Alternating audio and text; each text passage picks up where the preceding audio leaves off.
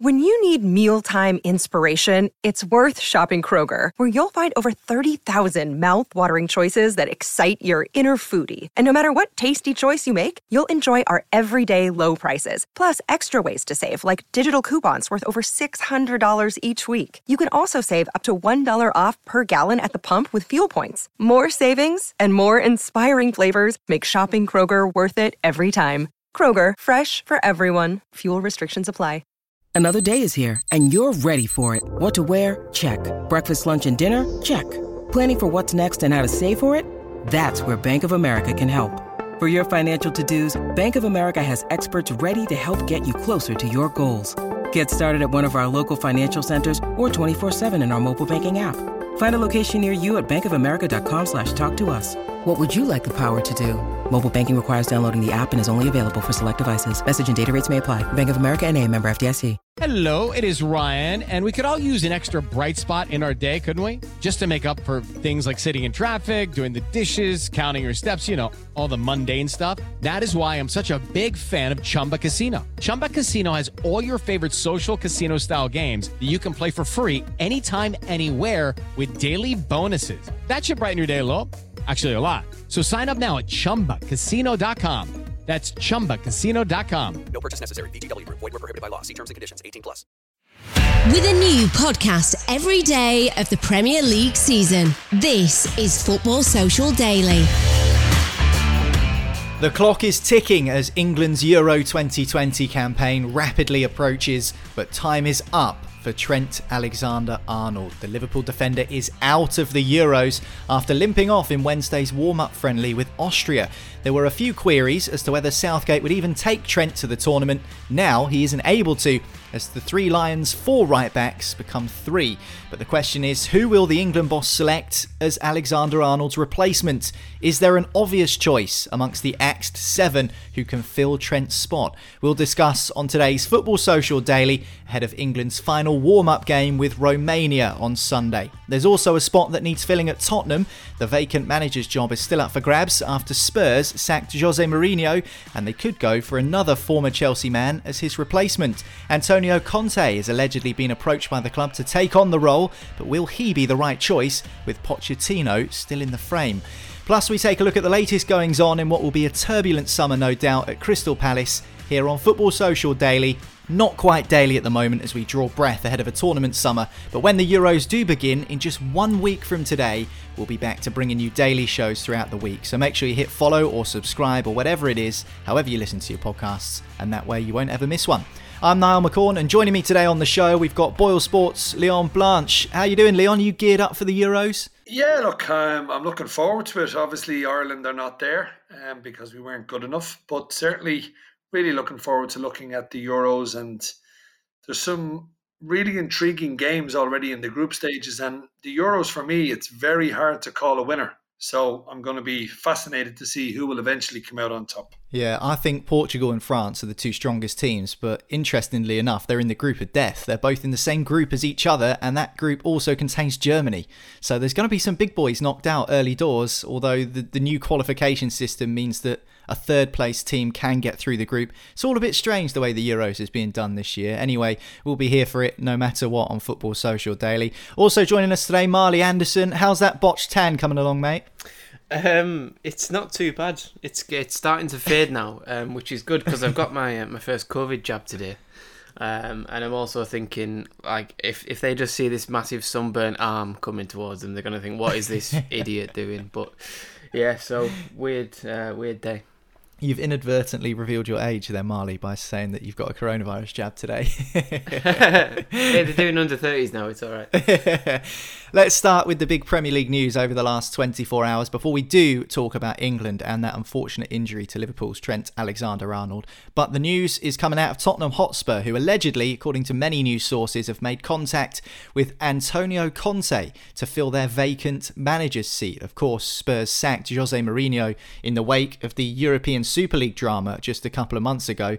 And between then and the end of the season, it was Ryan Mason, the former Tottenham player, who stood in as interim boss. He's going to return to his academy role, so there is a vacancy that needs to be filled there at the Tottenham Hotspur Stadium. Antonio Conte won the Premier League with Chelsea, won the FA Cup with Chelsea, has just won Serie A with Inter Milan, Leon. Do you think he'd be a good fit for Spurs? Well, he's a born winner, and I think that's a guarantee. I'm a huge fan of Conte. He demands an awful lot from his players, from his staff. He never looks happy, even when he's winning. But I think he's had a tremendous football career as a player and as a coach. And someone like him is maybe what Spurs need. He will bring a lot of discipline to the club. There'll be no messing around. And, you know, he's been there before in the Premier League, and that's a big plus. We mentioned this last week on the podcast that Spurs are going to need someone who knows what the Premier League is all about. We thought it would have been Poch coming back, and I think Spurs fans on the whole would have been happy with Mauricio Pochettino returning to the club. But I think with Antonio Conte, Spurs fans have got to realise, okay, look, he managed Chelsea, but you've got to look at his record when he was at Chelsea. It was very impressive. And to win Serie A, win Inter Milan, we all know the reason why he's leaving Milan is because the club is in financial turmoil. And for him to come back to the Premier League, I think he would be a good addition. Who's going to be left there for him, and what type of funds will he have to strengthen the squad? They're the two big questions that kind of lie over Spurs at the moment. It looks as if they're going to lose their star man, Harry Kane, but who else is going to leave, and who is he going to be able to bring in? Because they are the big questions. Conte got extremely a great return out of Romelu Lukaku. Could Lukaku follow him back to play with Tottenham? Who knows? I know he's been rumoured to rejoin Chelsea, but I think Conte is not a bad appointment if Spurs get him. He is a winner, and I think he will set Spurs up in a way that they'll be very difficult to beat, but they're also very dangerous on the counter-attack. It's a good point you make about what Daniel Levy said about trying to bring back attacking football and flowing football to Spurs, something that they felt they were missing under Jose Mourinho. And I would argue, well, that's what you get when you appoint Jose Mourinho, so why are they complaining about it? You know exactly what you get when you appoint him as manager. That's a different story. Also, Antonio Conte is a manager who, as Leon says, enjoys spending a bit of cash, Marley. Do you think that will be a sticking point with Daniel Levy? Because, as we know, the market is going to be slightly different this season due to the effects of coronavirus and, of course, the Euros as well. So, you don't really know what might happen next. It certainly seems like it's going to be a sticking point because, Levy isn't the most... he's quite stringent with his funds, you would sort of think. And even though they've got Kane probably leaving for maybe 100 million quid, is that enough to transform this Spurs squad into something where Conte wants it to be if he is the man in charge? And I'm not really sure it's enough in terms of what they need. I think they need an entire new defence. I think they need to... Mourinho started it and alluded to it that there needs to be a mentality change at that club, and that doesn't come, quickly and cheaply either, because you have to all be on the same page. I think Spurs are a bit of a fractured club at the minute, and they're at a crossroads in my opinion. I think they're on the verge of slipping sort of off the edge of the cliff type of thing because they've had no success, and that has now culminated in Kane wanting to leave. Son might follow him. I think there's been talks of him signing a new contract. I think they're trying to tie him down as quickly as possible because they can see what's coming, which is him leaving if Kane leaves. So, the Conte and Levy thing doesn't strike me as a partnership that is made in heaven sort of thing. Because we said when Mourinho came in, Mourinho and Levy is like, sticking two firecrackers in a wheelie bin and just letting them, fire off at each other sort of thing. I think it's similar with Conte. Something's going to have to give. Conte is not an easy man to work with. He's very, very demanding. He's very passionate. He's also very talented. So I think it all just comes down to... I think Mourinho would have had more freedom had the results just been a bit better on the pitch. If Conte can get those wins and this is all obviously if he does come in, but if he can pair that with being demanding and saying, look, I'm being competitive with this poor squad, but I need more, then he's got the basis to do it. But I think Mourinho just fell short on that front. So if he does come in, it'll be another one to watch, because it's one of those really intriguing things of who backs down, and I would be tempted to say it won't be Antonio Conte. Certainly make the second series of their documentary interesting if he did pitch up in North London. I mean, Daniel Levy, the Tottenham chairman, we talk about him a lot. He's such a stubborn character, Leon. Obviously, there's this thing he's got where he doesn't like to do business with Chelsea in terms of signing players. However, it didn't really come to the fore when he was appointing Jose Mourinho. He was quite happy to take on a former Chelsea boss. If he does do that again and takes on Antonio Conte, how do you think Chelsea fans will feel about it? Do you think they'll be too bothered because they go through managers at such a rate of knots? It's sometimes hard for them to really get up in arms about anything. I don't think Chelsea fans are going to be worried who goes to Tottenham Hotspur after just being crowned champions of Europe. They've got quite a good guy in the hot seat right now in Thomas Tuchel. So I think Chelsea fans are quite satisfied with who's leading their team at the moment. But I think Daniel Levy, he's got to realise he's made a couple of mistakes in the past number of appointments that he's made. I thought he made a big mistake getting rid of Pochettino in the first place. And then he made a huge and even bigger mistake appointing Jose Mourinho. So whoever comes in next, it might just be a shifting of power somewhat in that kind of Tottenham Hotspur kind of hierarchy, because if they go for someone like Conte, Conte's going to be number one. And if Levy tries to come in and tries to kind of stifle him, it's not going to work. And I think Spurs fans now are just praying that whoever comes in, it's got to be the right choice. And I agree with Marley. We said it last week. This is a defining moment in that club's history. If they get this wrong, they could find themselves in big, big trouble, because they're a million miles away from winning the Premier League at the moment, in my opinion. They're even a good bit off top four. So for a club of that stature, with the fantastic new stadium that they have, the last thing that they want to be end up doing is finishing mid-table. And that's not a million miles away. If they get this decision wrong, Spurs could end up finishing mid-table, just like Arsenal, because a lot of decisions at big clubs have gone wrong recently, and this is a massive one. But I honestly think it's got to be Conte or Pochettino. I don't think there's anybody else that should be going in as Tottenham Hotspur's next manager. And it doesn't look like Pochettino is going to come back. So I think Conte is the most realistic. I think he's the best option. I think he's a very, very talented coach. The players will know exactly what he wants from them. They will know exactly how he wants to play. He gets it across very easily. Some players thrive on it. Some players go the other way. But I think Conte, at the moment, on who's available, I think he's the best fit for Tottenham Hotspur Football Club. Talking about the way that Conte wants to play, three at the back is his renowned formation, his preferred formation. And let's not forget, he managed to win the Premier League with Marcos Alonso and Victor Moses as wing-backs at Chelsea, so he must be doing something right. Do Spurs have the personnel, Marley, to play at three at the back at the moment, or will, again, that require Daniel Levy getting his chequebook out? I actually think they do. If you look at Doherty, at right wing back, at Wolves he played wing back for years, and he was one of the best in the league at it. So if you compare that to Chelsea, when Conte came in at Chelsea, and he sort of went, right, he was going to play right wing back, and he ended up with Victor Moses. But Victor Moses turned into one of the most dangerous players Chelsea had at that time, because he adapted to the role really well. So Doherty fits in. I certainly think Reguilon on the other side can do a similar job.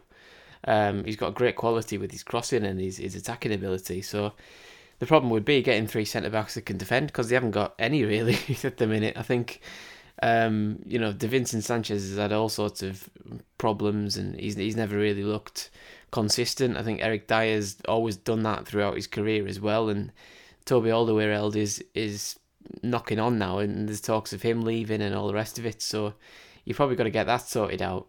And then you can patch together the team further forward, which should be an easier job, because you've got plenty of attacking talent there. And we'll see what he goes for. But he's done well, Conte, with his recruitment at Inter. He was signing sort of forgotten Premier League players. At one point, I think he signed. Did he sign Darmian? And then he signed Ashley Young.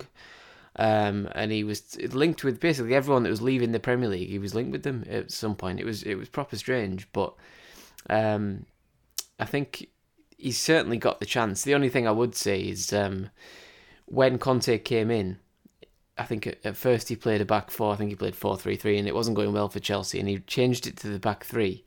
And he changed the Premier League because everybody hadn't really seen the back three in sort of 2016, and it wasn't it wasn't a formation that you sort of seen every week. So everyone took a while to get used to it, and everyone kind of got shocked by it. And now you fast forward 5 years, there's not a team in the Premier League, with the possible exception of Burnley, who haven't played with a back three at some point, because they've all seen it as a tactic and a way to go. So I think it'll be maybe a different story if he does come in and try and do the same again, because people are more used to it. But he's a fantastic coach. He's definitely one of the best in the world. So you wouldn't back against him coming up with some sort of solution and making the team run through walls if they're up for it. Might even see a back three in the Euros this summer, being played by Gareth Southgate and England. Talking of former Chelsea managers, a surprise contender for the Everton job has emerged in Maurizio Sarri. He's also in talks with Lazio at the moment, so apparently we'll find out by today or tomorrow whether he's going to take that Lazio job or he might stick around to take on the reins at Goodison Park. A little bit more on that story on our website, sport-social.co.uk. Go and check it out for all the latest Premier League news. So finally then on this, Tottenham in talks with Antonio Conte. Maurizio Pochettino has expressed a desire to come back to North London and manage the club. PSG aren't too keen on letting him go. If you had the choice as a Spurs fan, Leon, who are you choosing between the two, Poch or Conte? I think I've got to go Conte. I think Pochettino, that's a huge disappointment not being able to win the league with PSG, if I'm being brutally honest. They should be winning that league, hands down, every. Do you think that's dented his stock? Do you think that's damaged his reputation a bit? Yeah, I do. He was totally outclassed by Pep in the semi-final. They looked void of any kind of new ideas. And I think not winning the league, you've got to question that, because Lille should not be beating PSG. Let's make no mistake about it. So you've got to go with Conte. He's a league winner. He's just won the league with Inter Milan. He's won the Premier League that Pochettino couldn't do. You just mentioned a couple of players that he had playing for him in that kind of wing-back role. I mean, Conte seemed to get the maximum out of certain players that many football fans looked at and said, well, how is he getting that from them? Why is he playing them there? But they seem to do a really good job for him. And that's what I like about him. In his system, the way he sets up, players really seem to adapt to it quite quickly, and he seems to get the best from them. And that's all you can ask from a manager at a football club. If you're getting the maximum out of the squad of players at your disposal, then you're doing your job, and you're doing it right. So for me, it's got to be Conte. I'd never like managers coming back if I have a choice of someone else. We thought last week that Poch was the only one out there. So in terms of knowing the club when he came back to try and hit the ground running, because it is such an important season for the football club as a whole. But I think now that Antonio Conte is available, I think you've got to go for him. What about you, Marley? Are you going for the attractive new girlfriend, or are you taking a punt on your ex again? Well, on the off chance that my girlfriend listens to this podcast, I'll go for the. No, honestly, I would actually go for Pochettino again, just because. Well, number one, I think Conte deserves a better job than Spurs. I think his ability and what he's done in the past 5 years deserves to have him at a title challenging team. And I don't think Spurs aren't that, and they're nowhere near it really, especially when you take Kane out of the squad. But yeah, for me, I think obviously if you can get him, fine. But I think the whole sort of club fits Pochettino still. I think he can come in and everyone can kind of try and forget about that time that he left, and It's like, taking your ex back, like you said, after an affair sort of thing. He's gone to PSG, hasn't quite worked out. He's realised that PSG wasn't as all it was cracked up to be. But I would try and get him back, because he's going to work to an extent, and that it's just about breaking through that barrier. Then I think Conte is much more sort of controversial and hard to work with, and I can't see it ending well with him and Levy, because ultimately if you go up against Daniel Levy, you'll get a P45 quicker than you'll get your checkbook. So ultimately I think I would go back for Pochettino and just have a bit of harmony at the club, because they've gone through a lot of ups and downs with Mourinho. It didn't work out. He's ended up back in Italy. Funnily enough, he could have ended up at Inter had he carried on just sitting tight for 2 or 3 months. I wonder where he would end up, because there was quite a few jobs going in Italy right now. But so I would pick Pochettino, but only because I think it's a more realistic and safer choice, and I think that's what Spurs could need in a time of transition. So Tottenham have made contact with Antonio Conte. He could be unveiled as the new Tottenham manager over the weekend. Pochettino also still in the frame, but it looks like the ex-Chelsea boss is the front runner to take the job. That's it from the Tottenham managerial perspective. We're going to talk England next after this break, because Trent Alexander-Arnold got injured in the warm-up friendly against Austria, and he's out of the Euros. We'll discuss just how big a blow that could be for England after this. Welcome back to Football Social Daily from Sports Social. My name's Niall. I've got Leon and Marley alongside me. And let's talk about England's 1-0 warm-up friendly victory over Austria at the Riverside Stadium in Middlesbrough. The scoreline wasn't the main talking point. It was Bukayo Saka's goal that was the difference in the end against the stubborn Austria side. The big news was towards the end of the game, where Liverpool defender Trent Alexander-Arnold limped off. He is out of the Euros, an injury that's kept him out for 6 weeks, or will keep him out for 6 weeks. How big a blow is this, do you think, Leon? Because there were a few queries as to whether Alexander-Arnold would even go to the Euros and whether Southgate fancied him in the first place. No doubting his quality, no doubting his talent, but do you think that the England manager's prepared for this situation?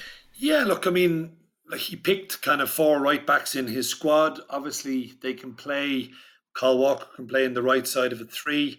The other guys can all play as an orthodox right back, or they can play right wing back. If you went with a 3, I personally think England are better suited with 3 at the back. But look, Trent is out. It's hard luck on him. Nobody wants to see any player miss out on a major tournament because of injury. But it probably gives Gareth Southgate now the option. He selected 10 defenders in the initial 26-man squad. Me personally, I think that's 1 or 2 too many. Definitely 1 too many. And I think now I would be looking at someone like Ollie Watkins, because I think England, Harry Kane is obviously going to play every game, barring an injury.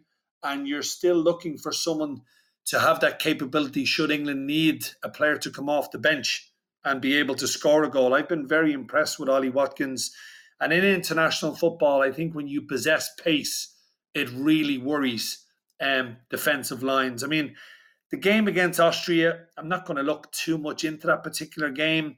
I was a little bit surprised that Austria had over 60% possession of the football. That really did surprise me. They outpassed England. Their accuracy was better than England. So it's definitely something that Southgate will work upon. A lot of those players who started the Austria game, of course, will not be in the first 11. So they didn't do their chances much good in terms of putting their hand up to Southgate for that all-important opening game against Croatia. Again, I was impressed with Bellingham. I think this kid has got the world at his feet. He just looks so composed for a young man. And most definitely his technical side of his game has improved dramatically since his move from Birmingham City to Borussia Dortmund. So he was a shining light for me. But looking at the squad overall, I think Southgate has got to pick an attacking player to replace Trent. I think he's covered enough in the defensive positions. Some might say it's really bad luck, Marley, because Trent Alexander-Arnold almost had a point to prove in the final 6 weeks of the season with the rumours that he wasn't going to be included in the Euro squad. I thought he had to go personally. It almost seems like as he was walking off, you could see it in his eyes. He was thinking, just my luck. I've worked my way back into this squad and I'm being taken to the Euros and now I'm out for a long time with an injury. It just feels like almost it was like fate didn't want him to go. So it's terrible luck for the lad. Who replaces him in the squad for you? Leon says Watkins might be a shout. Is there any other players you think that could fill that void? You could make a case for any of them, to be honest, because the balance of the squad, except Ramsdale, not him. The balance of the squad is such that it's like it's not an obvious position that has been ruled out with Trent not going, because you've got, yes, he was a defender, but he wasn't a defender who was a key part of the team, because you've got 3 other players that can play his position and you've got other defenders as well. So like I'd be tempted by Ben White, but I would pick Ben White over Mings. So that's not a situation that we're in, because Mings is going anyway. So you couldn't put him in for Trent, because you've still got four defenders there, and no matter what you think of those defenders, they don't need a replacement unless one of them gets injured. So I think it'll be either Ward-Prowse or Lingard that gets the nod, because I think if you look at Alexander-Arnold, he's covered at right wing back, he's covered at centre back. You're looking towards an attacking player, and you're saying if Lingard comes in, he plays in the same position as Sancho, Sterling, Rashford, Foden, Mount, and or Grealish. So there's relatively little point in taking him, even though he's a good player. The decision's been made on the squad. So I think if he was going to get in the squad, it would be if one of those was injured or he was picked over them in the first place. So I can't see it being him, to be honest. So I'm thinking it might be Ward-Prowse, and give us an extra bit of cover in midfield, which is where the squad's at its weakest, I think, in terms of numbers. There's obviously injury concerns over Henderson. I think he'll take 4 or 5 games to get back to fitness anyway. So which is concerning, considering the Euro starts in 11 days for England. Yeah, massively. What did he play against Austria? It was like half an hour or something like that, or 40 minutes or something. So, I'd be looking at Ward-Prowse, and if not Ward-Prowse, then Watkins as a third striker. But I think Watkins is a bit too far down the pecking order, because you've got Kane and Calvert-Lewin, and then Rashford can play through the middle as well. So I think out of everyone, you're probably looking at Ward-Prowse as the most obvious sort of solution. Yeah, I certainly think with the set piece delivery that James Ward-Prowse has, then that might be what most people are drawn to in terms of an obvious Trent Alexander-Arnold replacement, because obviously Alexander-Arnold's delivery is exceptional, and we know how good Ward-Prowse is on set pieces. You say about his set pieces though, but he's got to be on the pitch.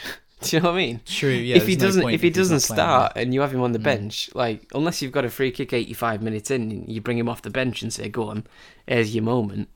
Go and ping this in the top corner. It's a lot of people saying about this, but it's not NFL where you can bring on a kicker for a specialist set piece. You know what I mean? It's different. So you have to start him on the rest of his attributes, not just his free kicks. So yeah, it's definitely one to think about. But he does bring that to the squad, I suppose. Bukayo Saka scored the England goal, which turned out to be the winner, Leon. Obviously a very young man, only 19, one of 2 teenagers in the squad. You've already highlighted Jude Bellingham, who I also thought had an excellent game against Austria. Do you think it'll be those sorts of players, those kind of low-key players, for want of a better expression, the ones on the periphery, that might actually make a difference for England when it comes down to it? Well, I'm a huge fan of Saka.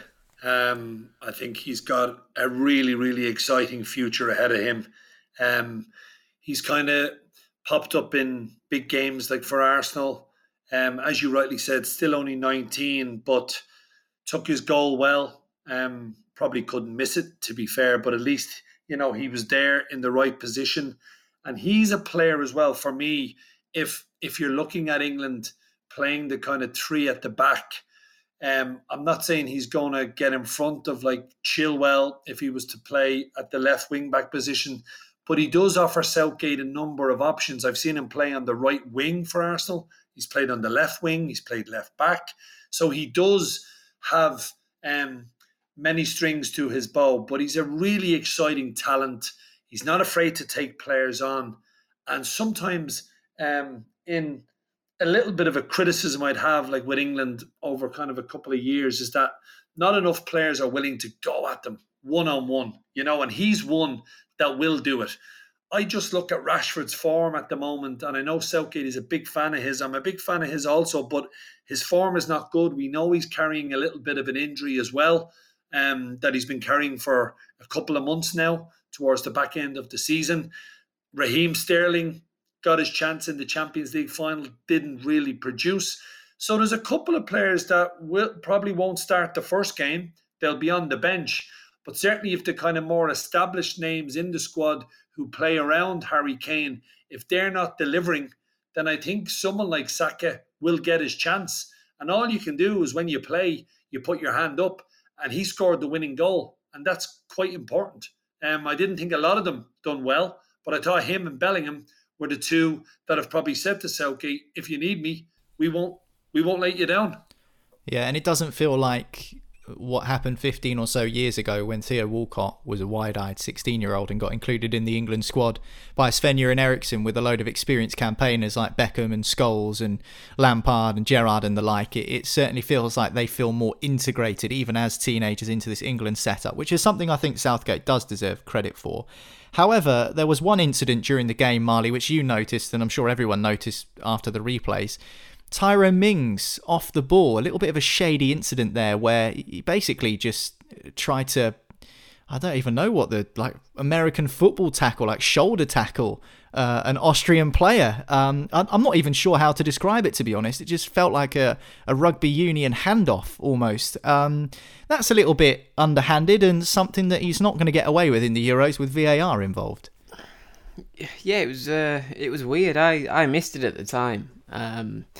And then seeing it on, going around on Twitter, what the hell is this guy doing?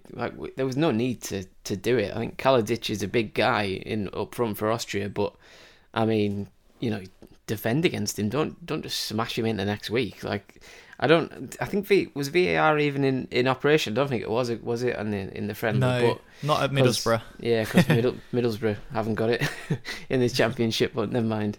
He was lucky. He was very lucky because, if you've seen that, even though the ball wasn't come to him, it's still an off the ball foul. It could even be a red card. That type of sort of challenge, if you want to call it a challenge. But yeah, it's bizarre what he did, and that's the thing with me for Mings. I think he does a lot of strange things, and he has that little snap, that sort of aggression where the switch just flicks and he goes for someone, and I think that is a part of his game which he needs to sort out, because I think he relies on his aggression and his size a bit too much. I think he lacks, for me, defensive ability. I think Ben White, and I think there's a lot of players who are better than Mings in my opinion. I think Ben White, Lewis Dunk, Tarkowski,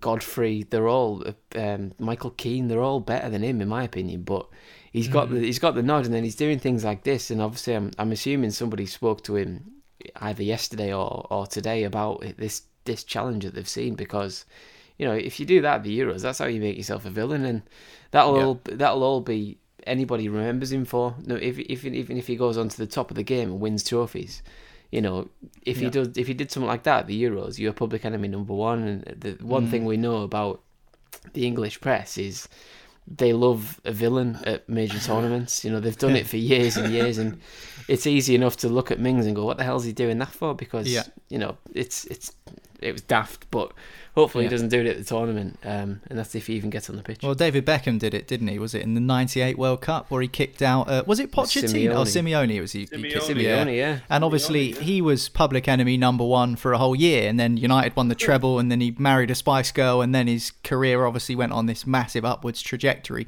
I don't think Tyrone Mings is going to be on the same pathway, unfortunately for him, if he does get sent off during the Euros. He'll marry one of Little Mix next year or something like that. Obviously, England won by a goal to 0 against Austria. That was their penultimate warm-up friendly. They do have a final one before Euro 2020 does start in earnest, and they take on Croatia in their first game. That comes against Romania on Sunday.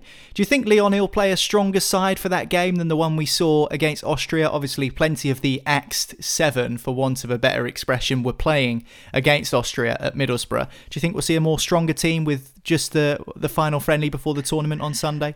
Yeah, I mean, maybe a stronger team, but it's it's a tricky one because obviously Croatia will be keeping an eye on what's happening in England's last warm-up game.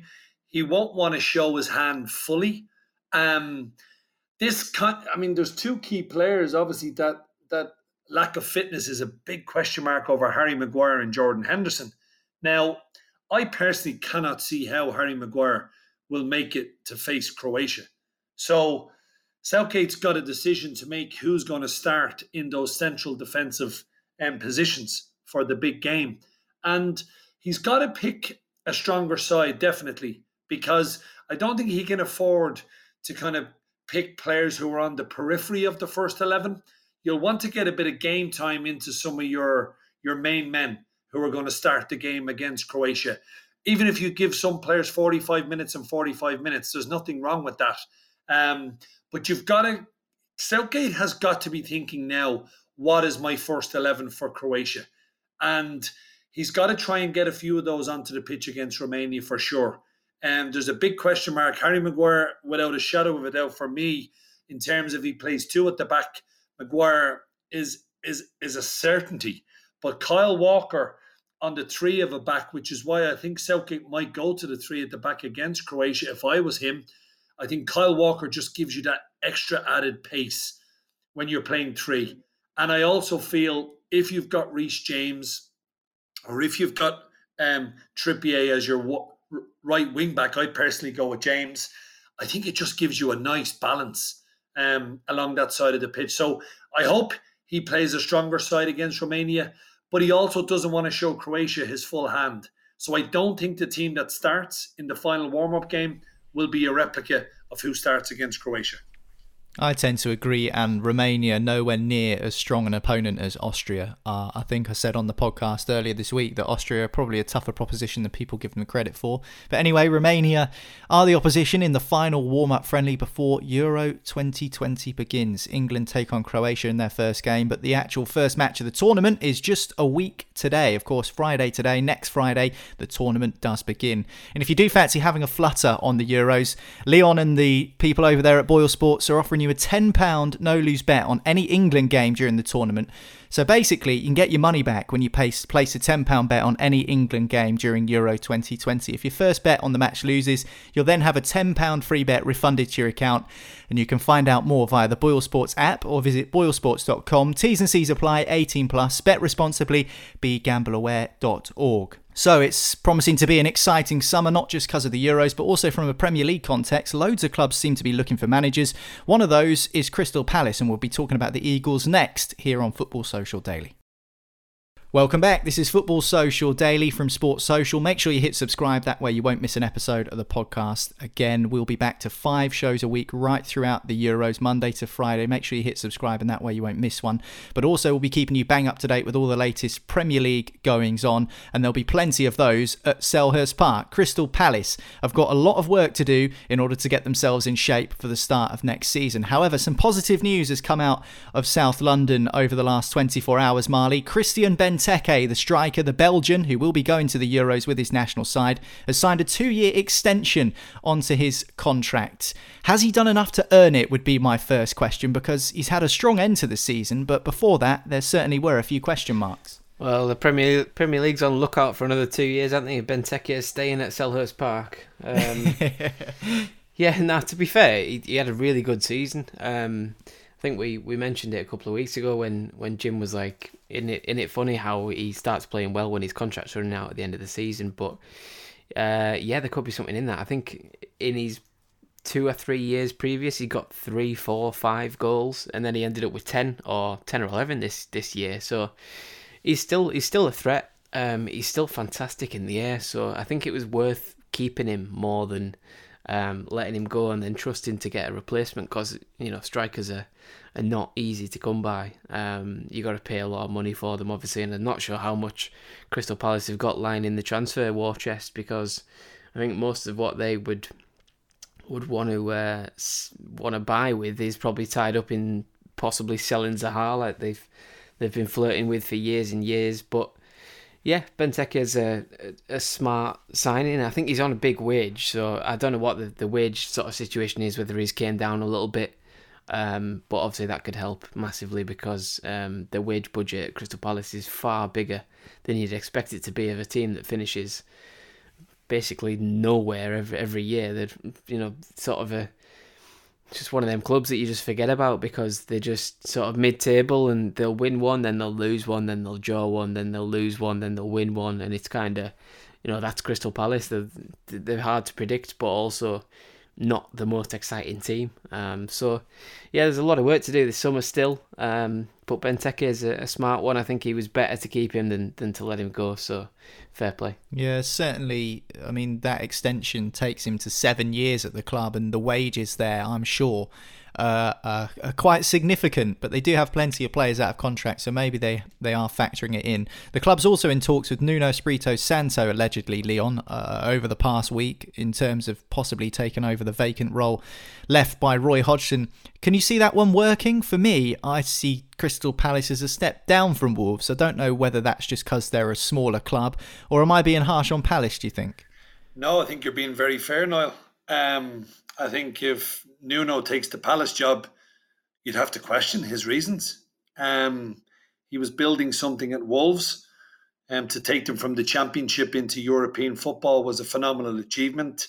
He obviously lost his main goal threat for, 3/4 of the season. He lost Jimenez after a horrific injury against Arsenal. Yeah. So, I mean, I think personally speaking now, if Nuno was to go to Everton, there's plenty of money there. There's a new stadium coming. That would seem more of a good move for him than moving to Crystal Palace. I mean, I'm just looking at the betting that we have at Boyle Sports at the moment for the next permanent Palace manager, and Swansea's manager Steve Cooper is obviously slight favourite at 6-4. Then Nuno comes in at 7-4. Eddie Howe, who we all thought was going to Celtic, which is not happening, he's 5-2, and Sean Dyche is in there at 4-1. So Frank Lampard was rumoured a couple of weeks ago. I don't see Lampard taking that job, personally speaking. And I'm going to stick, if Palace could get someone like Sean Dyche, and if they gave him a bit of money, I haven't heard anything in relation to Dyche, whether he's committed to staying at Burnley or whether he's open to moving on. I mean, we've spoke about him at length on the podcast, and the job he's done with Burnley season after season is remarkable. He has just he's worked wonders with no budget, with a small squad, to keep them in the Premier League every year. Hats off to him, because he's done a really fine job. And if I was Palace, and if I was a Crystal Palace supporter, he'd be the type of manager I'd want at Selhurst Park. Because I think with Benteke signing on for 2 years, that would be music to Sean Dyche's ears. He's got a big man. He's got a big number 9. And they would play to suit Benteke. And I think Zaha, this could finally be the summer where they might have to sell him to try and get some funds in to help whoever takes over, because they will need to sign some players. There's no doubt about that. But I agree with Marley. Keeping Benteke, okay, you might be paying him a bit more than what he's worth, but you don't have to go out into the market to try and re-sign a decent striker. And the one thing about Benteke, he hasn't been that great of a success for Palace. But last season just gone, maybe he did want a new deal, but there's talent in there. And now he's signed for 2 more years. And if you got someone like Sean Dyche in, I think that would suit Benteke as well. Yeah, it's a good point. Nuno Santo allegedly in talks with Crystal Palace, but they do have options. Plenty of managers out of work looking for a job at the moment. Some of the names that Leon mentions, Eddie Howe and Sean Dyche and the like. You can obviously find out the latest odds over on boylesports.com or the Boyle Sports app. T's and C's apply at 18+. Bet responsibly. BeGambleAware.org. Now, Marley, you're our social media guy here at Sports Social, so you know everything when it comes to memes. You know that meme from the old video game GTA San Andreas where it's, oh, here we go again. Well, we are here again because the Times are reporting Wilfried Zaha wants out of Crystal Palace, as Leon's just mentioned, once again. We've spoken about this the last 2 summer transfer windows here on Football Social Daily. Leon thinks this could finally be the summer. What do you think? I don't know. It's Groundhog Day, isn't it? It's every time, isn't it? It's every time the window opens. You know, they say, Zaha, you know, what about Zaha? And he goes, yeah, I'd love to play at the top of the game. And then gets linked with Arsenal. He finished 10th. yeah. Word gets around. Does anyone want him? No. Nah, sorry, not for the price he is and the age he is and the talent he's got. The whole deal doesn't add up. It hasn't added up for 3 years. He's been trying to leave every window, and it just never works. It never materialises. So I can't sit here with any confidence and say this is the year. Even though it makes more sense this year because they need to use the money elsewhere. So if you can get 60 million for him and go and sign 3 players at £15 million each, you know, you're adding more to the squad there than just Zaha, but they're so scared of taking that risk, and it's understandable because he's by far the best player, and they've got no Eze for the next year, 18 months probably. So you're talking like it's a really big risk. But I mean, if it's a sign for me of how Palace are, that, you know, the fans are like, oh, but does he really want to leave? Like yesterday I put on the Sports Social Twitter account, like, oh, here we go again. He's trying to leave again. And a Palace fan responded with, yeah, but is he though? Because, you know, or is it just press talk? And there's literal quote in the article, mate, like, that says, I want to play at the top level. And Crystal Palace aren't at the top level. So, like, a lot of the fans are sort of in denial that he'll stay and that he wants to stay and he's got the club at heart, but for a month, but a couple of summers ago, Januaries ago, a couple of windows ago, people were saying he was priced out of it, Marty, because Palace wanted £80 million, and he is their most important player and probably their best player when he's on form. Yeah. Is he still worth that in this post-pandemic? I say post-pandemic, in this pandemic market. Was he ever worth that? No, he might have been worth that to them in terms of his value to the team, but in terms of his actual market value, I'd say probably not. But do you think they're going to get anywhere near what they want? And, you know, this whole idea of him being priced out of a move, is that a fair assessment?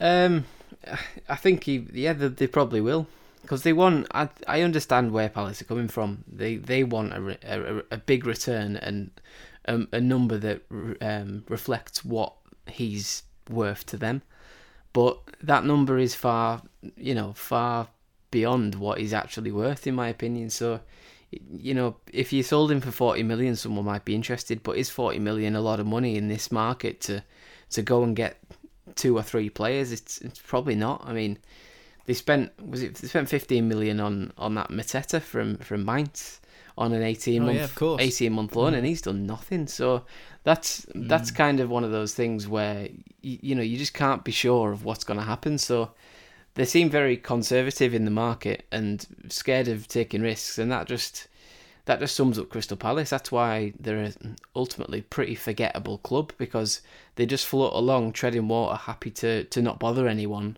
in the top 10 and not go for anything. And it's not, you know, at some point you have to take a chance, and it probably comes down to, you might have to sell Zaha while he's got 2 years left on his contract, because next year he's going to have a year left and he's going to be 29 and he's going to be worth 20 million tops. So if you can get 40 now is better than 20 in a year's time, innit? So, you know, why not just sell him and take that plunge? I know it's a big thing, but when you've got a new manager coming in anyway, you know, he might change the system to work in a different way and have that fresh start. But I think most of the 10 players or whatever it is that are all out of contract, I can see 7 or 8 of them signing 1-year extensions, because that's what Crystal Palace will do. They'll play it safe, and they'll go for a safe pair of hands. So yeah. I'm laughing because we give Crystal Palace absolute dog's abuse on this podcast. We're horrible about Crystal Palace on Football Social Daily. Apologies, any Palace fans listening. Leon, have you got any? They do what they do. That's it. They do what they do, and it works, and that's fine. But also, You know, are you really happy finishing 13th every year when you've got a bit of money? You're in decent shape, Crystal Palace. So, you know, why not roll the dice a little bit? Never won a major trophy in 106, 107 years of history as well. Remarkable, really. Have you got anything nice to say, Leon, about Crystal Palace? Any positives? Because me and Marley are twisting the knife in here. Well, it's one of those old school football grounds. I'll give them that. They can certainly get going at Selhurst Park. But look, you'd like to see them have a go one season, wouldn't you? You know, you'd like to see them actually say, do you know what? Let's spend a few quid. Let's see, could we finish 7th? Let's have a go. I mean, their fans have got to be fed up every single season with just the same. Oh, it's like it's you know what's going to happen with Palace. Up, down, draw, up, down, draw. It's just it's like that every single year. At the moment, when you look at that squad, and you can see the frustration with a player of Wilfried Zaha, he's better than that football club. Like, let's not make, you know, we've got to say it as it is. He could play for a better team like a West Ham, like an Everton. Is he going to get into a top side like a City, a Chelsea, a Liverpool? In my opinion, no. Would he be a good squad player there? Yes. But I don't think he's going to settle for that. So I think he's got to look just below the top echelon of the Premier League club, personally speaking, because I don't think he's going to be a guaranteed starter for those 3 clubs that I just mentioned. Would he fit back in at Manchester United? That mightn't be the biggest shock in the world. I think he moved there too young. It all just happened a little bit too quickly for him. But Zaha wants to play with better players, and I'm sure he's fed up finishing mediocre every single season. But Palace, you'd love to see them spend a few quid and have a go. Yeah. They're not going to get relegated. No. They're not going to get relegated, but they might just do something that might give their fans something to talk about. And actually, Sophie, who we work with here at Sports Social, she's a Norwich City supporter, and she says she's actually preferred the Championship seasons because Norwich are winning, and it's always nice to be winning, Leon, isn't it? It's always nice to be top of the league and being successful than she has done in the Premier League because, you know, even though it's a relegation battle and you still got something to fight for, it's so much more enjoyable when you do have a cause and something to try and fight for. Oh, and absolutely. Burnley got into Europe, you know, your old pal Sean Dyche got Burnley into Europe, so, you know, why can't Palace? I mean, that 7th spot now gets, what is it, Europa Conference League, so they should surely be aiming for that at least once or twice every now and again. Absolutely, and nobody can really say to me over the years that Palace haven't had as good a squad, if not better than Burnley. I mean, it is possible, but you've just got to show a little bit of creativity in the transfer market. Go out there and spend a few quid. But, you know, your point about Norwich, look, the same can be said about Brentford. What a fantastic achievement now for them. They're coming up to the Premier League, and their fans have been right up the top in the Championship for the last 2 seasons. They obviously got beaten in the playoff final in the season gone past before this one, but then they went up. But this is going to be an entirely different experience for them. But it's one that every fan should embrace. Every fan of a lower league club, if you get to the Golden Goose, which is the Premier League, even if Brentford were to go straight back down, who's to say that they won't go straight back up because of how well that club is run? But with Palace, we're talking about an established Premier League club now for the past number of years. They're in no danger of being relegated, absolutely none whatsoever. So have a go. And if Steve Parish is listening, spend a few quid because you've made a lot of money.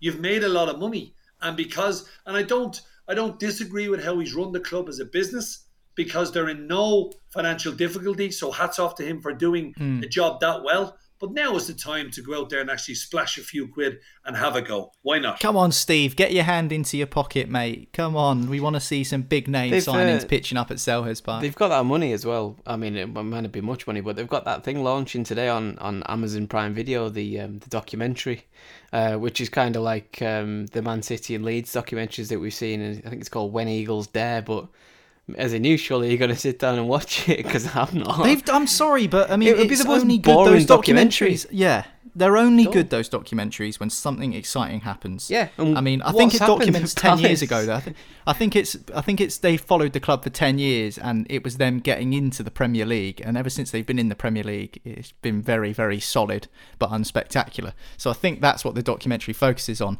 But it annoys me, these documentaries, unless something happens during the season.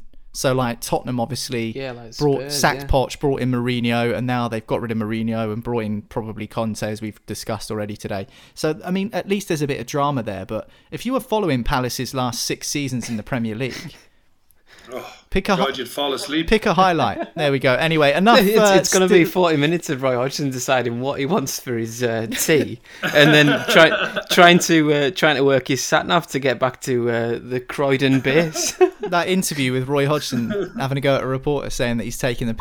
I think that's the best thing. That I've seen from a Palace perspective. Anyway, sorry Palace fans if you are listening, but yeah, we'd love to see you have a bit of a go next season. Anyway, Benteke signed a new Palace deal. Could be a new manager through the door at Selhurst Park soon. Of course, when those things do happen and new managers are announced, we'll bring you all the latest information over on our website, sport-social.co.uk. Don't forget that we will have podcasts next week as well, and then a week today the Euros begins, and then we're back to a much busier schedule covering all the European Championships games for you, as well as the latest top flight gossip. So that's it from us today on Football Social Daily. Thanks very much, Leon. Thank you, Marley. My name's Niall. Hit subscribe, that way you won't miss the next one, and we'll catch you again soon here on Football Social Daily. It is Ryan here, and I have a question for you. What do you do when you win? Like, are you a fist pumper, a woohooer, a hand clapper, a high fiver? I kind of like the high five, but if you want to hone in on those winning moves, check out Chumba Casino. At ChumbaCasino.com, choose from hundreds of social casino style games for your chance to redeem serious cash prizes. There are new game releases weekly, plus free daily bonuses. So don't wait. Start having the most fun ever at ChumbaCasino.com. No purchase necessary. VGW Group. Void where prohibited by law. See terms and conditions. 18+. It is Ryan here, and I have a question for you. What do you do when you win? Like, are you a fist pumper, a woohooer, a hand clapper, a high fiver? I kind of like the high five, but if you want to hone in on those winning moves, check out Chumba Casino. At ChumbaCasino.com, choose from hundreds of social casino style games for your chance to redeem serious cash prizes. There are new game releases weekly, plus free daily bonuses. So don't wait. Start having the most fun ever at ChumbaCasino.com. No purchase necessary. VGW Group. Void where prohibited by law. See terms and conditions. 18+.